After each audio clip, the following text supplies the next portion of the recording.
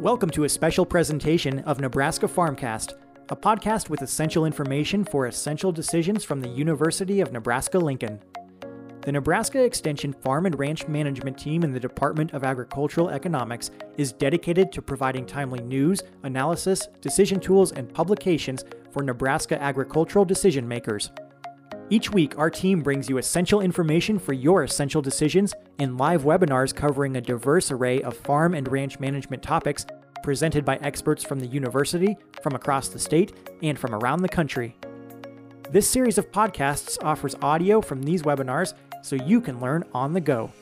To find a complete archive of all webinars, register for upcoming sessions, and discover more resources, visit the Farm and Ranch Management website at farm.unl.edu.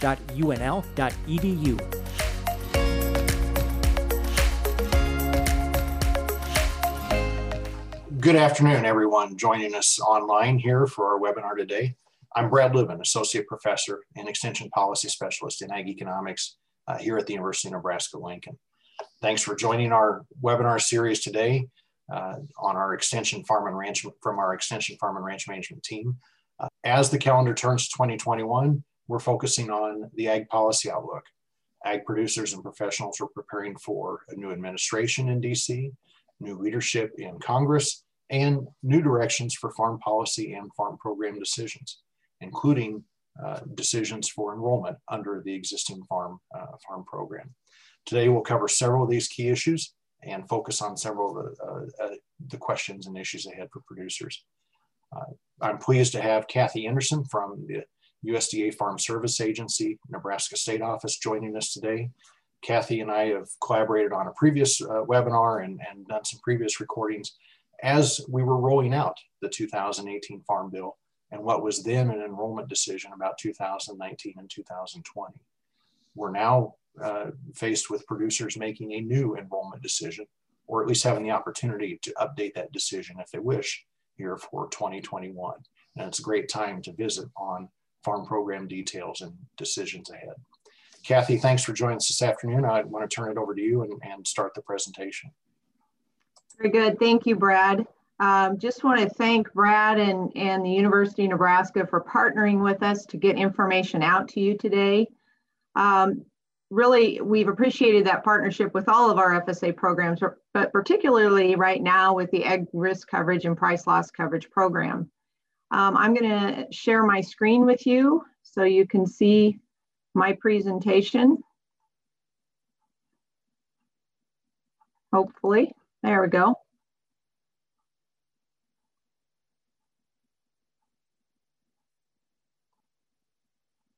All right. We want to draw your attention to the fact that we are now in an election and enrollment period for the Agricultural Risk Coverage Price Loss Coverage program. So there's two pieces there. There's program election and there's program enrollment. And it's important to understand how those are going to differ. And we want to give you just a quick overview again of the price loss coverage program, the ag risk coverage program with county level coverage and with individual coverage to help you make those decisions for 2021.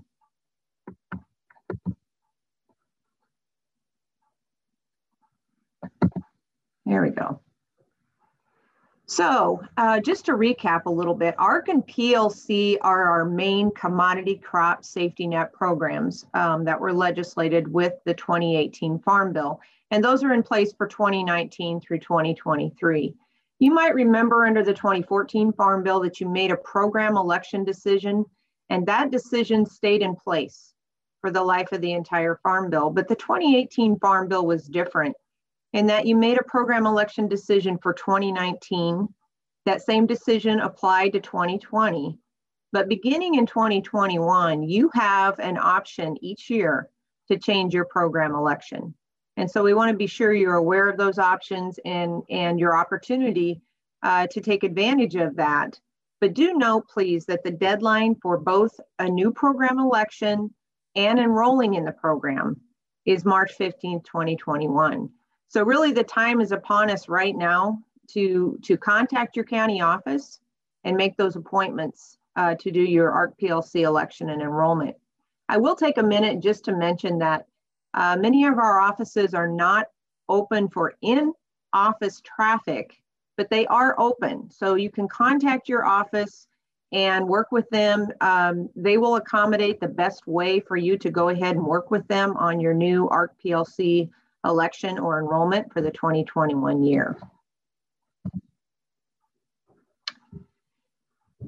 So just as a reminder, ARC County or the price loss coverage program can be elected on a crop by crop basis. And when we say crop by crop basis, we are referring to the base acres that you have on your FSA farm. Those base acres represent what you have historically planted. So we're not referring to what you actually are going to have planted on your farm in 2021, but what your base acres are on the farm. So if you had a farm that had both wheat base and corn base, you have the ability to elect, say, for example, PLC for the wheat base and ARC County for the corn base. If you do decide to elect into ARC Individual, however, that election will apply to all covered commodities that are on that farm. And the program election is made on the same form as the annual contract enrollment. So it's really a pretty straightforward and fairly simple process. If you happen to have signed a multi-year contract in 2019, then you don't have to take any additional action unless you want to make an election change, a program election change.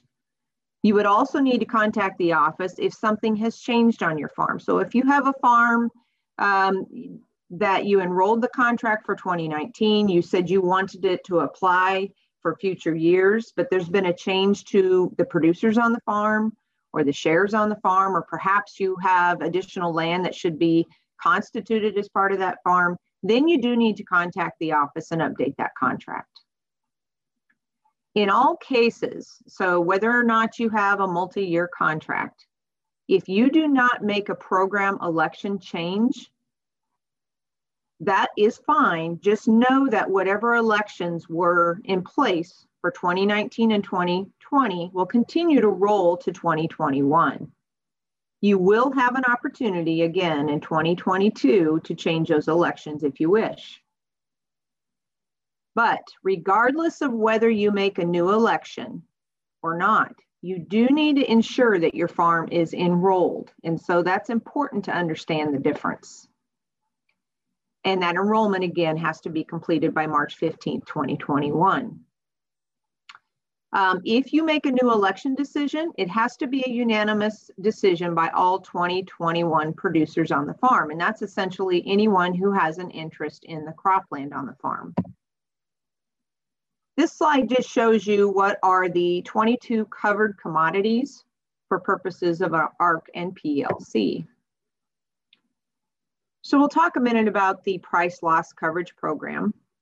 The price loss coverage program, or PLC, is basically just a price protection program. So there is no protection for yield loss in a specific year.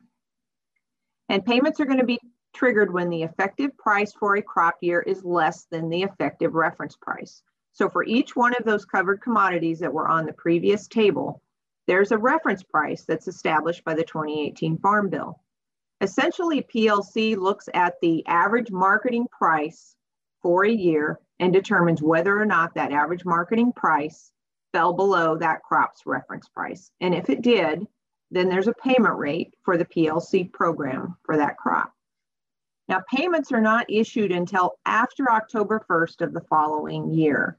So for 2021, that means that we won't issue payments until the fall of 2022. The reason for that is because we have to go through an entire marketing year to determine what the average marketing price for that crop is. This chart shows you the reference prices that are established for each of the 22 covered commodities, and we've highlighted some of the major crops in Nebraska. Those reference prices do not change from year to year. So they were established by the 2018 Farm Bill, and they remain at those levels throughout the life of the Farm Bill.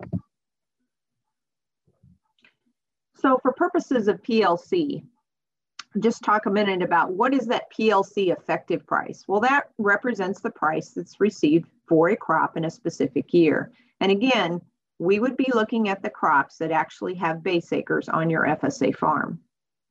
And we're going to compare that to the effective reference price to determine if there's a price loss that would then trigger a PLC payment.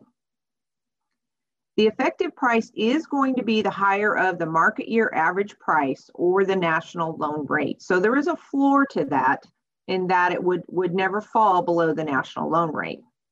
In my experience, though, in the past, that has always been at the market year average price. Talk just a minute about the market year average price and what that represents. That's actually a national weighted average of all prices received during the marketing year following harvest. And so again, that is why our payments can't be determined for a year basically after harvest. So this shows you the formula for determining what the payment rate will be under the price loss coverage program. Again, it's the effective reference price minus that effective price, and that's our PLC payment rate.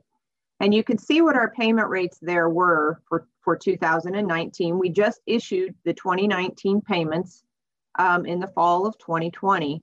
So for corn, we had a payment rate of 14 cents a bushel. Soybeans did not earn a payment because the average marketing price was above the $8.40 reference price.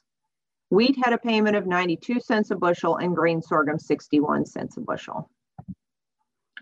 So once we have that payment rate, how do we calculate a payment? Well, on every FSA farm, for each crop that has base acres, there's not only base acres, but there's a PLC yield. And that yield exists for the purpose of calculating a payment under this program. So we would take the payment rate times that farm's PLC yield times the payment acres, and that gives us the PLC payment. Now you would note under the PLC program that the payment acres are the base acres times 85%, and that 85% is statutory. That's established by the Farm Bill. It's also important to note that regardless of what crops have base on your farm, there's no requirement that you're actually planting that crop under the PLC program. So here's an example for corn. We know that the effective reference price for corn is $3.70 a bushel. If it's determined that the effective price for corn in 2021, for instance, was $3.57 a bushel, then the PLC payment rate would be 13 cents per bushel. So if you have 425 acres of corn base on your farm and a PLC yield of 165, we would simply take those base acres times the 85% to get to the payment acres, times the 165 PLC yield times the payment rate. And that gives us the payment under the PLC program for the entire farm. So let's talk about ag risk coverage. And there's two options available to you. There's coverage at a county level or at an individual level. So our county specifically is an income support program that's based on a benchmark, or I like to refer to it as an expected county level crop revenue. And that expected revenue is then guaranteed at a level of 86%. So this program is going to use county level yields, not your individual yields, but county level yields for a crop and national average prices to determine the benchmark and actual revenues for a crop. And again, we're talking about the crops that actually have base acres on your farm. So our county payments for our crop are going to be triggered when that actual county revenue falls below the 86% guarantee. Revenue losses are going to be determined for a crop independent of other crops on the farm. So if you have wheat base and corn base, the wheat base may have a revenue loss when we take into account county level yields, and the corn base may not. So you would still receive an ARC County payment on wheat. There just would not be an ARC County payment perhaps on corn. One does not impact the other. And that's important to understand because it's a little bit different than the ARC individual program. Again, there is no requirement that the cover crop has to be planted on your farm. And similar to PLC, If a revenue loss does occur, then we make payments using the base acres on the farm at a level of 85%. So that determines the payment acres. Now, the PLC yield that we talked about previously does not come into play for purposes of the Ark County program. Another thing to note is that there's no requirement that as an individual, you're reporting the production from your farm. Again, that's another differentiating factor from the Ark IC program or the Ark individual program. But for purposes of Ark County, we are using county level yields. So you do not have to report annually your individual yields. So how do we determine that benchmark or expected revenue? Because that's used to determine what the guaranteed coverage is going to be under this program. Well, we're going to look at a 5-year Olympic County average yield. And that's simply, that word Olympic simply means that out of the 5 years, we're going to drop the highest yield and the lowest yield and average the remaining 3. And you'll note there what the sources of our yield data are. Again, we use a 5-year Olympic average national price. And for all of the program options that we discuss today, we are always using a national average price. And the 5-year average, you also note that it is based on the 5 years that are prior to the preceding year of the program year. So if we were talking about 2020, we were using the years 2014 through 2018. So for 2021, we'd move that 5-year average up a year and be using 2015 through 2019. So once we have that benchmark or expected revenue established, then the county level actual revenue is going to be determined for each crop by taking into account the actual average county yield times the higher of that market year average price or the national loan rate.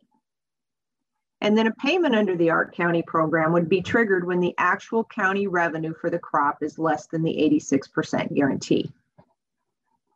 Now, it is important to note that there is a cap on the payment rate, and that's 10% of whatever that benchmark revenue per acre is. So here's an example of how we calculate a payment under the Ark County program.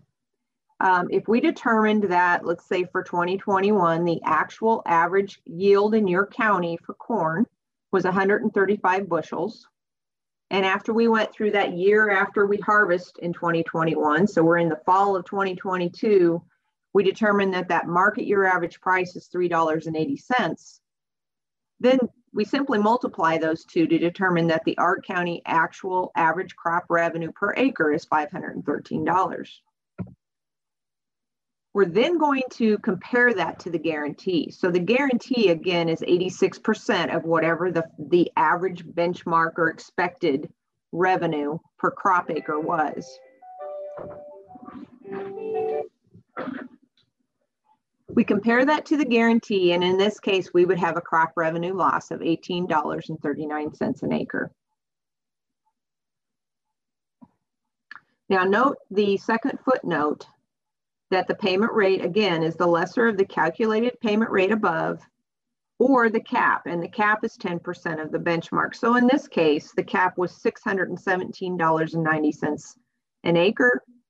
If we multiply that by 10%, that cap is higher than our actual crop revenue loss. So the payment rate in this case would be the $18.39 an acre.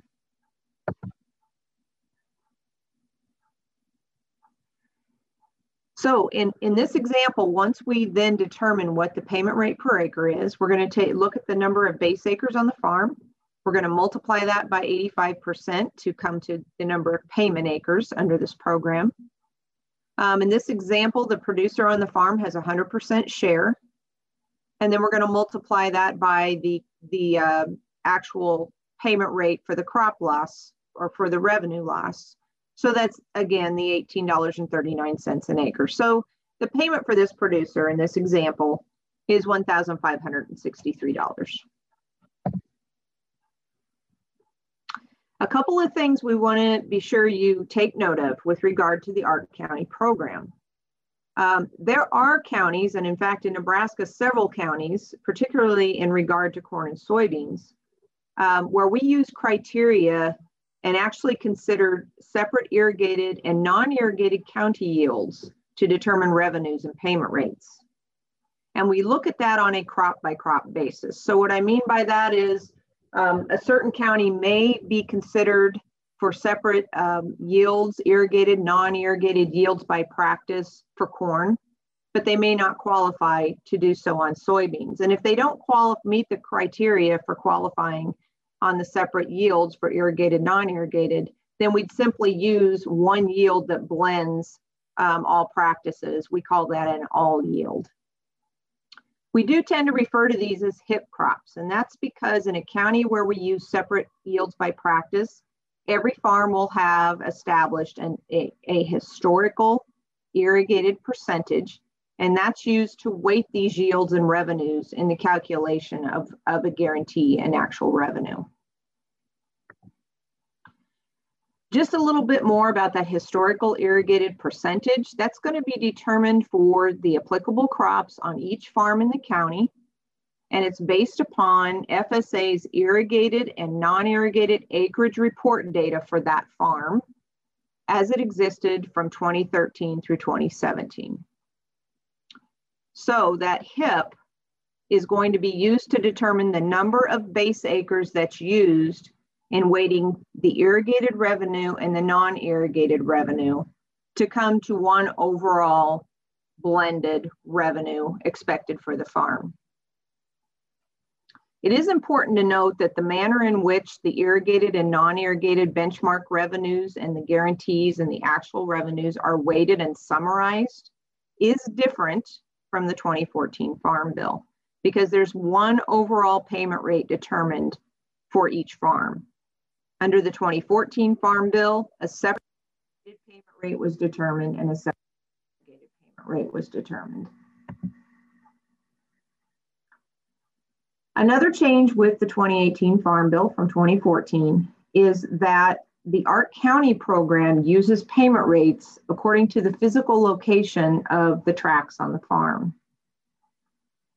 So the farm's benchmarks, guarantees, and actual revenues are all based on the physical location of the tract within a farm, and then it's weighted by that tract's base acres for the covered commodity.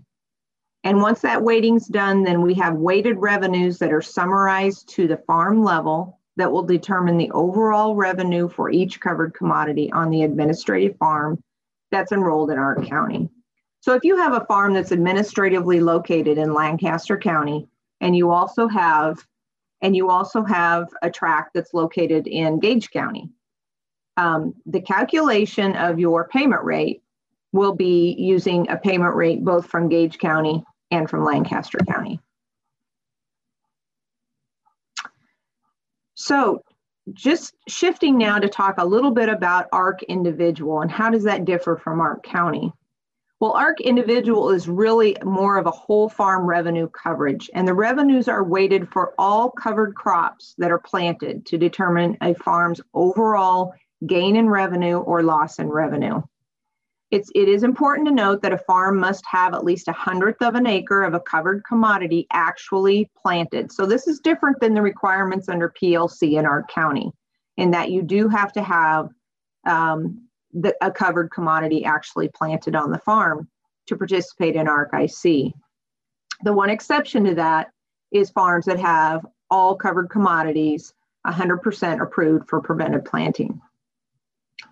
Now, another thing to note that is different from Ark County and PLC is that if a revenue loss occurs, payments will be issued on 65% of the farm's base acres. And you will be required to report your production each year because Ark Individual uses your individual farm yields and not the county yields. It is also important to note that producers who are on an Ark IC enrolled farm that don't share in the farm's planted covered commodities will be ineligible for Ark IC payments. In addition, producers on an Ark IC enrolled farm who share but don't actually enroll on the contract will be ineligible for Ark IC payments.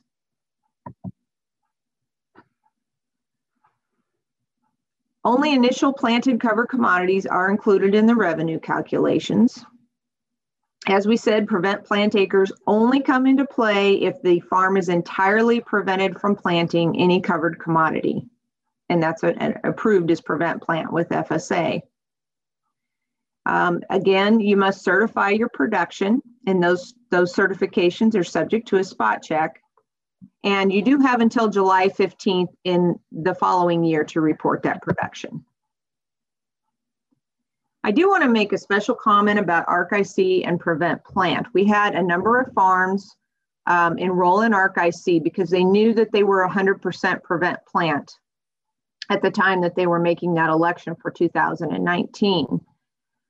With the timing that you're making the 2021 election, obviously, if it has to be done by March 15th, we won't have that same information available to us. So for those of you that were in ARC-IC because you were 100% prevent plant in 2019, just know that ARC-IC enrollment will roll over automatically if you don't make any kind of a change to your program election for 2021.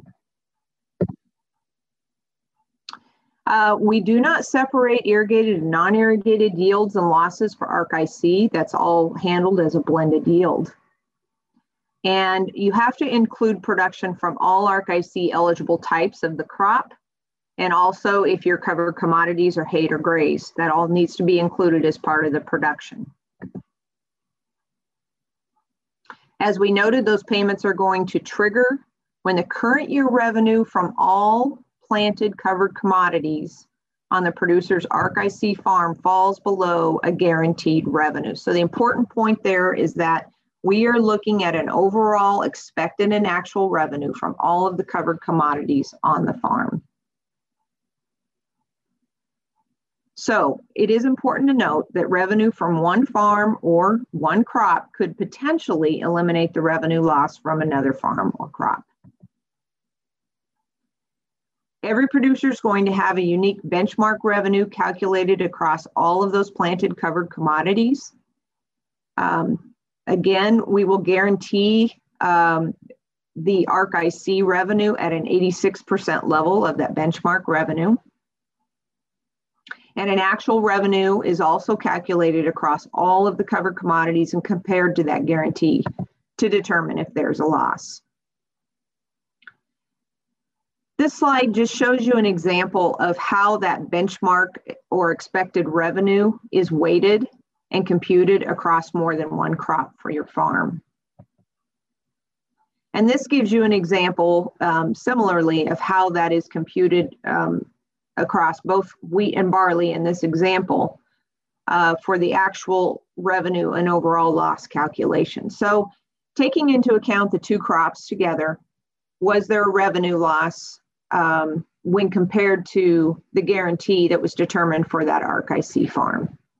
Similar to Ark County, there is a 10% cap that applies, and that's 10% of that benchmark. So in this example, we have a farm that has barley, corn, and oats base. The base acres really don't come into actual payment rate determined. And once that payment rate's been determined, then the calculation looks at the total base acres on the farm, multiplies it by 65% to come up with payment acres. So again, that's a difference from the Ark County and PLC program, times the producer's share, times the overall payment rate. So we have an example here of how that calculation is completed.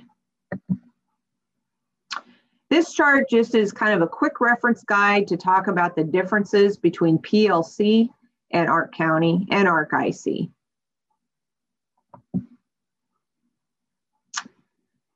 This just gives you a view of participation in each of the three programs, and this is at the national level for four main crops that we raise here in Nebraska. Our picture in Nebraska did look a little bit different in that corn and soybeans and grain sorghum, particularly corn and soybeans, were at a higher level for PLC, up around the 90% level for participation in PLC. And again, this is based on what happened for 2019 and 2020.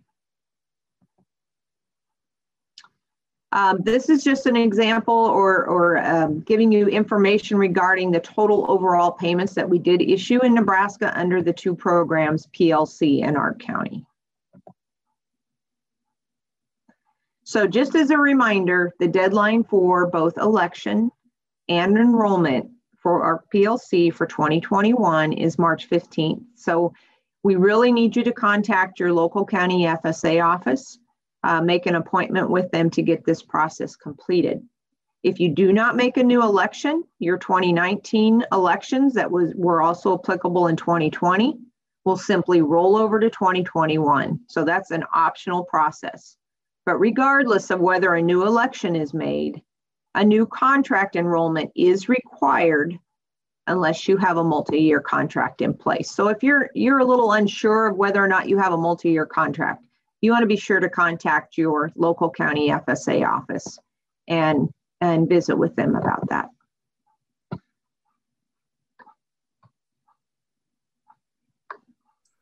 Brad, that's what I have today for the Ark and PLC program. Kathy, thank you very much for the detail. It was a good refresher course for someone who even taught this 2 years ago, let alone for producers making decisions and trying to remember exactly the mechanics. We'll answer more questions at the end of the presentations today, but there is one more specific right now. As you talked about Ark IC and the reality that in 2019, a lot of producers may have chosen Ark IC because they knew of prevented planting losses at that time. Looking forward, a decision to have to enroll by March 15th is previous or prior to the potential preventive planting situation. So it's much more difficult to predict it happening. But if there is preventive planting on a farm, first off, I'm reminded it has to be 100% of the farm is prevent plant in order to claim those acres under Ark IC. If any of the farm gets planted, it's just covering the planted acre crop, not the prevent plant. That's correct. And when we say 100%, we're talking about any of those 22 covered commodities. Of those commodities. Right? Yes, yes. So the question specifically, is there a minimum or a maximum number of crop acres? Effectively, it just has to be the entire farm's acreage of those commodities, right? Right.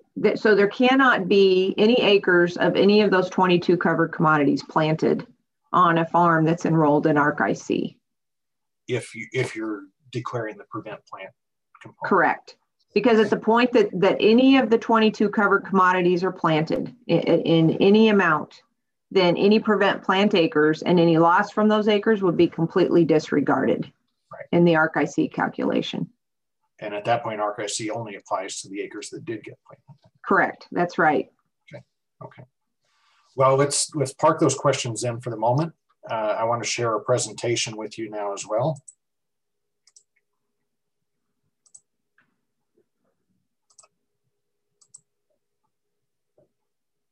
There we go. I believe you're watching my presentation slide now. I want to offer this discussion a bit to bring some of the economics and some of the potential for farm program payments under these program choices. Kathy, I might ask you to mute your microphone for the time being. Make sure we don't get feedback there. Thank you. I want to also offer a brief outlook at the end on some general policy outlook, ag policy changes in DC. But first, let me start by focusing on the decision that producers fundamentally face right now. As Kathy well described, this is a new opportunity to change that Ark versus PLC decision. It is now an annual decision going forward. You don't have to change, but you have the opportunity to change each and every year. So we're no longer trying to predict multiple years into this decision, but we are fundamentally looking ahead 1 year at a time. It's also a reality that this decision is forward-looking. In 2019, we already knew 2019 production results by the time that we had the decision deadline in 2020, and that certainly affected enrollment as related to Ark IC in many places. Now we know we're only forward-looking, effectively by March 15th. It's difficult to predict any sort of production losses, so we're primarily looking at prices that we have some estimate of, or at least a projection of at this point. And I say it's difficult to predict production losses essentially for every crop except wheat, given that wheat is already in the ground. but then I might lament that it's often difficult to predict wheat yields anyway, right up until harvest. So it's difficult to know how much the yield component of the ARC program would trigger in a given year by the time we make this decision. So we're always looking forward and having to deal with some expectation and some probability and uncertainty. We also realize that whatever decision we make here on farm programs does at least interact with crop insurance and marketing decisions.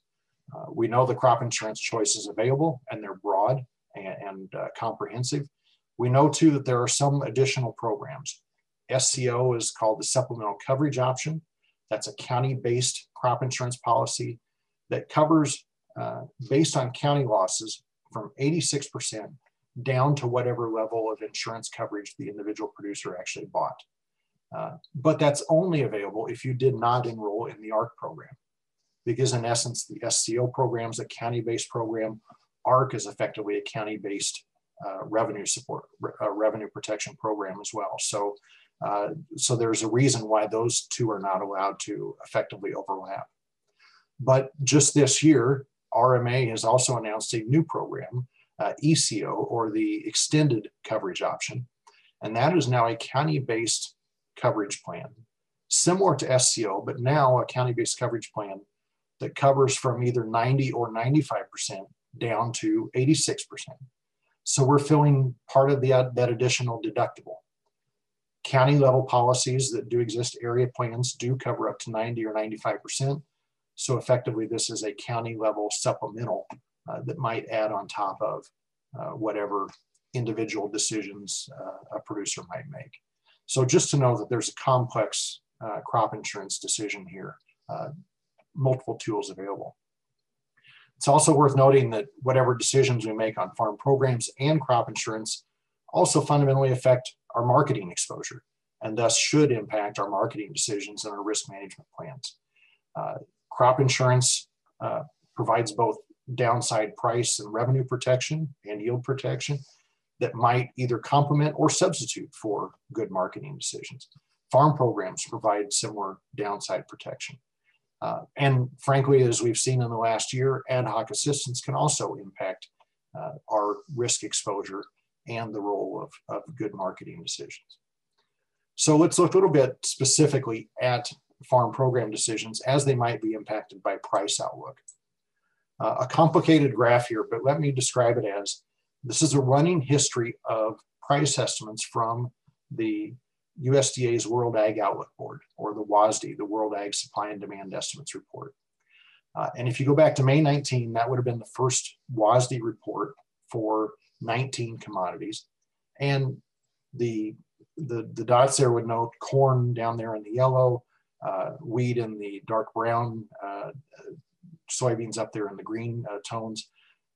All of those price estimates in May of 19 started out at levels below the PLC reference rate for those commodities. That's that solid line across each bar there. We saw fluctuations during the year. We ultimately settled out with corn a little bit below the PLC, wheat far below the PLC reference rate, soybeans just above it. In the 2020 crop, we again, in May of this year, started out far below that PLC reference rate. Fluctuations since then, and a rally particularly since August, mean that current price estimates for the 2020 crop of corn, and certainly for soybeans, are above where the PLC program would kick in. Corn now has an expected price for the marketing year of $4, above the $3.70. Soybeans now have an expected marketing price for the year of $10.55, far above the $8.40 reference rate for soybeans. Wheat, unfortunately, in spite of a little rally, is still far below the PLC reference rate, implying large payment rates on the wheat crop. And then finally, there's a dot at the end there for the 2021 crop, based on some very early projections from USDA's Office of the Chief Economist. These are the numbers that go into the baseline report published every February. Fundamentally, they start out, again, corn a little bit below the reference, wheat far below the reference, soybeans far above. That's not to say that's a great prediction of prices at this point. Clearly, that crop year hasn't even started. The marketing year is long from starting, but it does remind us that price expectations will move around quite a bit. And so making a decision today is certainly going to have some uncertainty attached to it. There we go. If I look specifically at the 2019 crop, just as a history, remember, as Kathy described and talked about the PLC program, there is a reference price. Technically, there is what's called an effective reference price, which is the higher of either the legislated reference price or 85% of the 5-year Olympic average. Well, for practical purposes, for these 4 major commodities in Nebraska, the legislated reference price is going to be the one that counts. Even soybeans, where we are in the $10 plus range right now, can't get prices high enough, fast enough, and long enough to effectively change the 5-year Olympic average to the point that the reference price would go up. So these are the reference prices that we know certainly for the current time and expect to continue for the life of this farm bill. But we saw with those reference prices, we had substantial PLC payment rates based on the calculation, the comparison to the market price, based on an average payment yield in the state. And then you see what I calculate as a payment rate per paid acre, and then multiply that by 85%, which is the paid acre factor. And that's effectively a payment rate per base acre.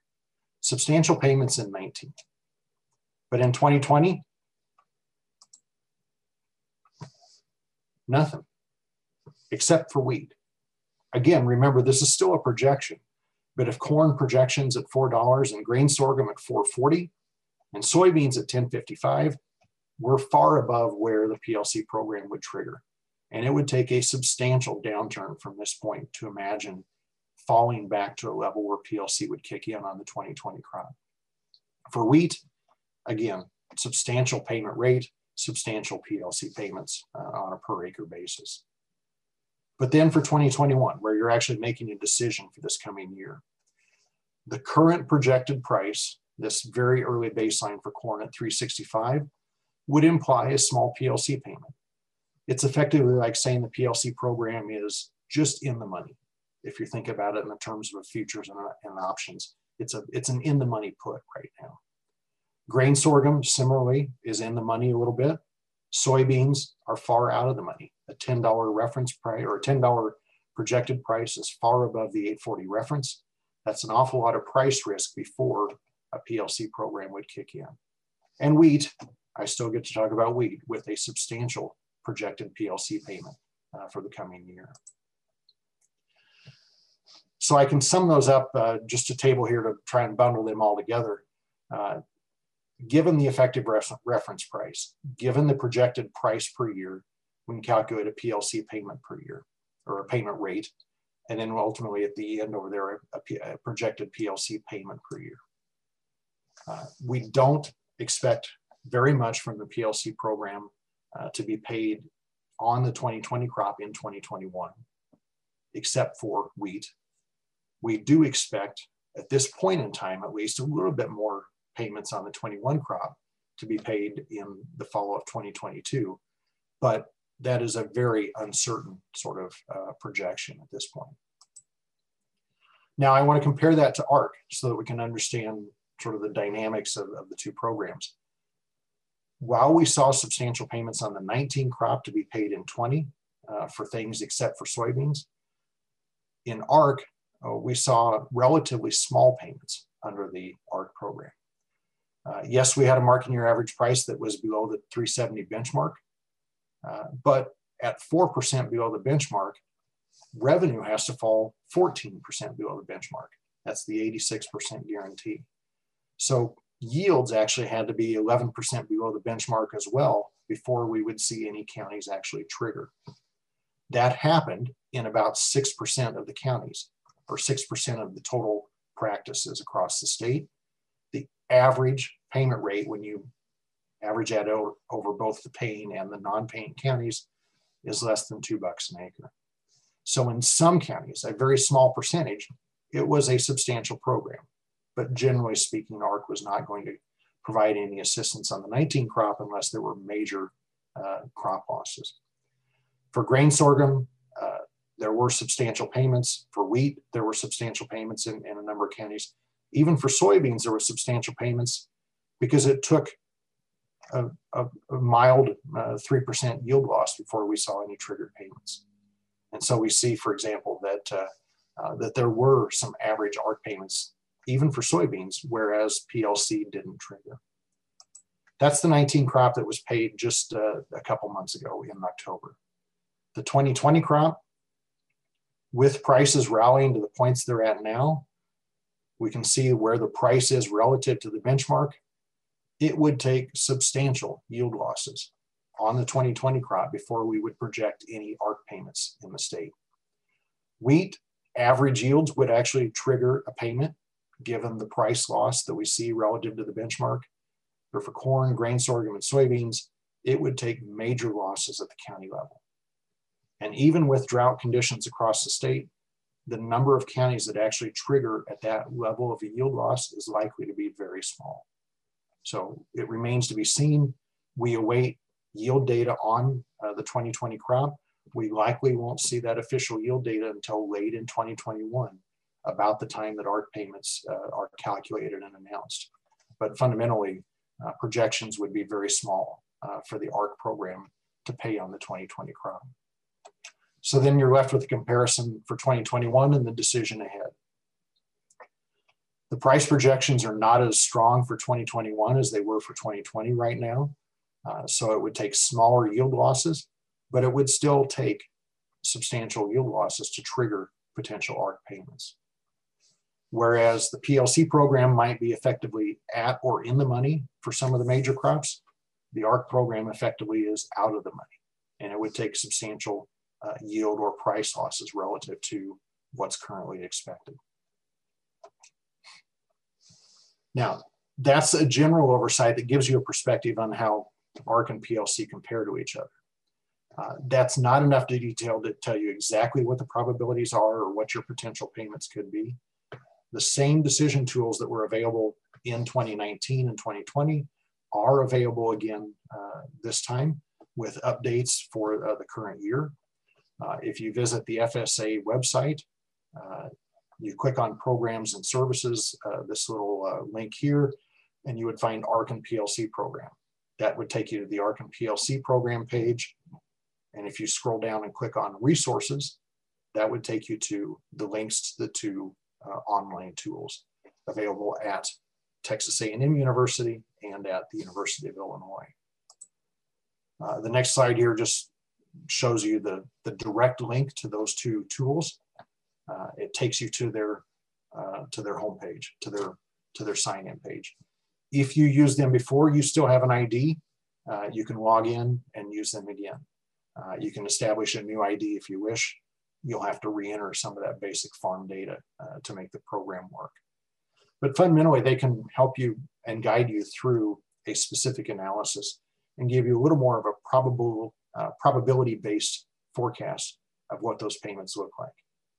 Given our current expectations, it's still likely to show that PLC triggers faster and likely larger than ARC, but it doesn't preclude the possibility that there are certainly cases where ARC will make a payment that PLC doesn't, because ARC includes that revenue protection and the embedded yield protection in it. So that's a bit of a discussion on the farm program decision the producers have. And I know we have some questions. We'll dig to them here at the end of the discussion. I want to also briefly share some discussion on where this effectively puts us in terms of outlook. If you look at Nebraska net farm income, this graph goes through 2020 projections based on calculations, USDA estimates through 2019 and calculations I've made for 2020. We're actually likely to see what is almost a record farm income year in 2020. Near $6 billion or above, but that's built on more than $2 billion of farm program payments in 2020. That's unfortunately likely to be a blip. By 2021, we don't see nearly as many farm program payments. That farm income could fall back rather dramatically. Just to clarify that a bit further on farm program payments. We see a history of farm program payments here effectively by type. In 2020, the crop program payments, ARC, PLC, marketing loans, etc., may account for $200 to $250 million in Nebraska, based on current projections, mostly PLC program projections. The green bar is a fairly steady 150 million plus in conservation program payments in the state. And then you see the brown or dark bars there that represent the supplemental and disaster program payments.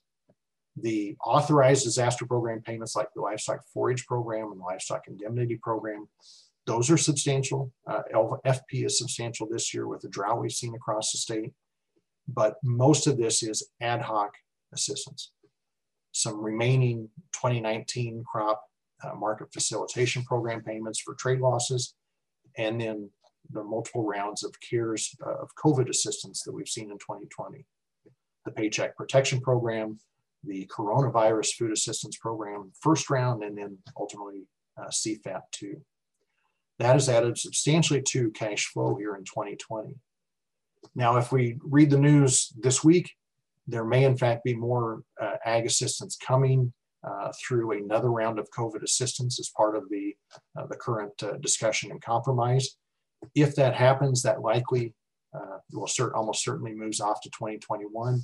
And so we could see a little bit of a buffer in 2021, but we're certainly likely to see a substantial pullback on total farm program payments because of the drop in ad hoc payments and ad hoc assistance. Now, it's also worth noting the changes that we see in DC ahead. For the Ag Committee leadership, it's almost a complete overhaul of committee leadership.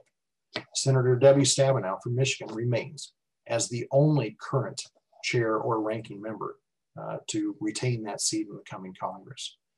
Senator John Boozman from Arkansas replaces Senator Pat Roberts from Kansas. On the House side, completely new leadership. David Scott from Georgia replaces longtime chair Colin Peterson. Glenn Thompson from Pennsylvania replaces ranking member Mike Conaway from Texas. So if you think about dynamics here, we're effectively trading leadership from Minnesota, Nebraska, and Texas for Arkansas, Georgia, and Pennsylvania. It's not to say that these new leaders don't have a tremendous experience on the Ag Committee and certainly a broad understanding of programs and Farm Bill legislation, but they also do represent different regions, and they do certainly bring different personalities and priorities to the position. So it will be a unique era for writing the next round of farm legislation, and an interesting challenge, interesting time for Midwestern and Great Plains agricultural perspectives to operate and work in the next Congress. We can also say the same about USDA. Former Secretary Tom Vilsack has been announced as the nominee to return to his role and serve again in the position of leading USDA. When Vilsack was introduced by President-elect Joe Biden, the issues and topics discussed during the press conference really do point to new and expanded priorities for the department. Racial equity is an issue. It was an issue when Vilsack served previously, and it certainly is a renewed issue at present, and a heightened issue of note at present.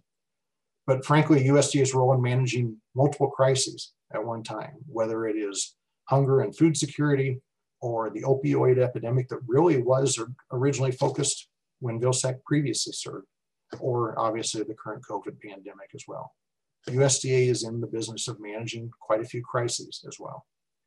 And then whether it was Secretary Vilsack's words or President-elect Biden's words, there is definitely an impetus for new policy action on climate change. And the question here specifically is, what does that mean for agriculture? Does it mean new regulation? Does it mean new potential opportunities in terms of earning carbon credits through sequestration and conservation practices? The answer is it could mean both of those things, and we'll certainly be watching closely. That leaves lots of questions on the table in terms of the policy directions ahead. For the farm programs, it really is this trade-off, or it has been the last 3 years, between the support provided through the established programs and the support provided through ad hoc assistance. And not to use the pun inappropriately, but ad hoc assistance has certainly trumped legislated programs here in the last 3 years. That may be one of the big challenges of 2021 as we see ad hoc assistance pull back and total farm program payments and cash flow pull back accordingly. We also have issues with farm programs and WTO, given the reality that current spending likely exceeds our allowed limits in the WTO. One could debate whether WTO commitments are really critical at this point in time, particularly in the midst of a pandemic, but it is a longer run challenge that the US might face. And I know it's only 2020 going on 2021, but the 2023 Farm Bill debate in a new Congress is likely to begin in earnest, with oversight committee hearings with initial discussions on policy priorities ahead. And there will be some challenges certainly to the role of farm programs given both the ad hoc assistance and the changing priorities. There are also questions ahead for the new Congress, for the new leadership on trade and our ongoing issues with China. A new administration does not mean we immediately pull back and eliminate the conflict with China, as has been described in many of the trade outlooks I've seen. It's easy to put tariffs on, it's difficult to pull them back. And there's not specifically a strategy or promise that says to eliminate those tariffs and eliminate the conflict right away. So whether it is trying to smooth down or trying to get past the conflict with China, trying to negotiate new efforts there as well as with the UK or the European Union or other places, as well as dealing with current conflicts in WTO. The trade arena is quite uncertain at this point in time. The environmental arena is also quite uncertain. It's almost a known expectation at this time that certainty that we will address climate policy in the coming year, whether that is through the administration or through Congress or through both. If there is congressional discussion of it, it would be the first serious legislative activity in a decade since climate policy was discussed back in 2009 and 2010. If climate policy is discussed, if legislative proposals or regulatory proposals are put forward, the question again for agriculture is what's ag's role? Is it as a body to be a sector to be regulated, or is it a sector that might potentially see benefits from earning and selling credits? And the likely answer is it could well be both. The environmental outlook is also a question related to renewable energy and the future of the RFS and regulatory policy in general. The Trump administration was focused on rolling back many regulatory policies. There's certainly some expectation in a Biden administration about rolling back the rollbacks and trying to re-implement some science and some progressive action on environmental regulatory policy. That's just some insight on the policy questions ahead. There's certainly quite a bit of discussion in the area of taxes and immigration, amongst other things. But I'll leave those maybe to the imagination for the moment, just to recognize our time here. But note that there is a full laundry list of policy issues that we're watching as a new administration and a new Congress take their position. And there are a number of areas where agriculture could be impacted. So it leaves us with some final thoughts here. Producers' management decisions for 2021, certainly there is the current enrollment decision, ARC versus PLC. Kathy had described the details earlier. I've given some perspective of the outlook. The one topic I didn't discuss very much is ARC-IC, but as Kathy noted, producers that enrolled in ARC-IC in 2019 may have done so because they knew what 2019 results had actually produced. In 2021, it is only forward-looking. It's difficult to predict the kinds of losses that would make ARC-IC a lucrative program. It may in fact happen, We may know some specific situations where losses are still likely, but it is likely to be less of a significant program going forward than it was for the past 2 years. The question for 2021, regardless of which program decision is made, is that this is a financial challenge ahead of us. Market income could actually be substantially higher, but farm program payments are likely to be dramatically lower, and that might in fact mean that the overall farm income and cash flow actually suffers a bit in 2021 compared to where we currently stand. That reminds us that producers really need to make good marketing and management decisions. One of the challenges with the assistance in the last year, the COVID assistance, is that CFAP 1 provided assistance based on market losses early in this year. The way it was structured, CFAP 1 assistance for grains effectively helped cover or buffer the losses on unpriced commodities as of the first of the year. So it helped sort of buffer the losses for a producer that didn't have a marketing plan in place or a hedge already in place. CFAP 2 rolled out in late summer, early fall. And while it tied the payment to a calculation based on a typical marketing percentage, it also applied that payment rate across all producers. So it didn't fundamentally offset the losses that producers who had hedged during the summer lows faced.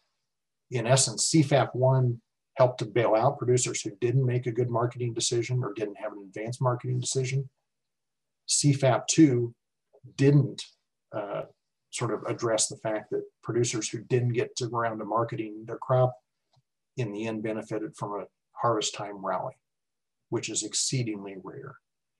So to make a good proactive marketing decision is already tough. To have lived through the shock of the past year and still make a good decision is even more challenging. There's a current Cornhusker Economics article that would be worth reading for those with interest. Find that on our website. But it's a reminder to make good marketing decisions and not to be sort of put off by 1 year of experience or by ad hoc assistance sometimes filling the gap. A reminder as well, producers need to look at the insurance tools, all of them that are available. We're talking about the crop side here today, but the LRP or Livestock Risk Protection Program or Livestock Revenue Protection Program is certainly a viable tool as well for livestock producers to consider with some new changes. In the end, it's a reminder that producers really need to practice good risk management, and that includes risk management education. That's something that our Extension Risk Management Education Center helps support across the entire region, but it's a reminder, again, of the role and the need for good risk management decision making. Now, having shared that, I know we have questions coming in, and I want to get back to Kathy to bring her back on audio as well, so if you want to unmute there. Kathy, I want to start a question I think that's appropriate or that heads your way. Someone that planted for the first time, they're asking about PLC programs, but you might want to clarify the difference between base acres or base crops and planted crops. Sure. So most farms are already established with FSA and have base acres established, which are really dependent upon what's historically been planted on the farm. So under the PLC program, PLC really applies to whatever base acres exist on an FSA farm number. So the crops that are actually planted out on the farm aren't a component of determining whether or not there's a PLC payment on that farm. The one case where I wonder if that changes if a producer chose ARC-IC. Yes, right. If a producer protection is tied to their planted crop. Right, absolutely. So if there's an ARC-IC decision involved, then you have to plant at least 1/100th of an acre of one of those 22 covered commodities that we showed in that table to be eligible for ARC-IC. Whatever crops planted out there is what's used to determine the benchmark revenue, and the actual revenue on the farm. And then whatever revenue loss is determined from that calculation is applied to the base acre simply to calculate a payment. So ARC-IC is very different from PLC and ARC County. PLC and ARC County really are not dependent at all upon what's planted out on the farm, and ARC-IC is. Okay. There's a question about calculating premiums, and that looks like an insurance question. The best answer there is to either visit. There are some online insurance calculators if you're interested. That's also the best role for a local crop insurance agent. Find a crop insurance professional that can quote you the premiums for the commodity program crops. Now there's a specific question. If I was choosing, well, I'm educating and I'm not actually operating an FSA farm member, so I don't have that choice ahead of me this year. But the economics would show, and if I use either of those two decision tools online, it would show a higher probability today. It would show a higher probability for a PLC payment than an ARC payment, and a higher expected payment, because PLC is going to kick in if prices fall below that reference rate.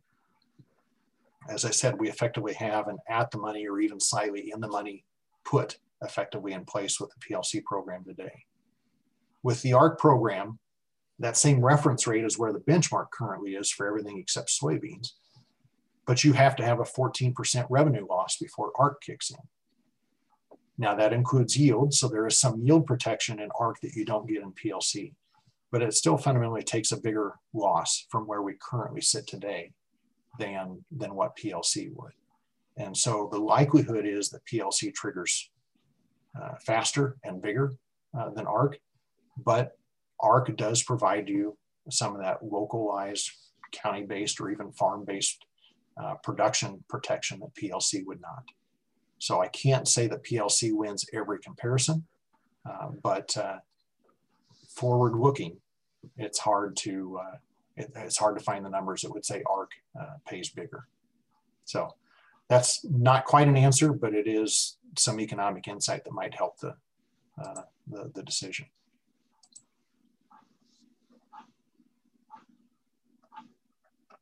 I believe that is the gist of the questions. There is one additional question, however, on conservation, which is a good reminder that maybe a conservation program webinar would be a good idea here in the coming months, maybe coming weeks. Kathy, can you mention? I know you have other colleagues in the state office that run the conservation side, but FSA is currently in the middle of a CRP sign-up. I might have to ask Bobby to help me out here. I think there's a CRP general sign-up that's upcoming. Is that right, Bobby? Correct. Good afternoon, everyone. CRP general sign-up will start January 4th in our county offices across the state. And then we also have CRP grassland sign-up, and that will start, I believe, March 15th. So those time periods for those the CRP conservation program are upcoming. Continuous CRP, so practices like buffer strips and riparian buffers, those types of practices, you can always come in and see us and get signed up for those types of practices. And of course, then there are also the working lands and easement programs through the Natural Resource Conservation Service as well. Generally with continuous sign up, but then a periodic ranking period and selection period as well. I've been thinking about the CRP because I'm working on some analysis here for another pub to come out, one of the monthly columns in Nebraska Farmer, time to when the sign up is starting. So there are definitely some questions about CRP enrollment, and there's room for added acres. There's always the question of how do producers sort of balance known rental rates for a 10 or 15 year contract versus expected returns from cropping. And that certainly is something to play out here. But perhaps we'll return to the conservation topic here again sometime soon. Another question asks, do you recommend making that ARC PLC decision right away now, or do you recommend waiting sort of as long as we can until March 15th? Maybe Kathy, start there. What's the best strategy to work on? Sure.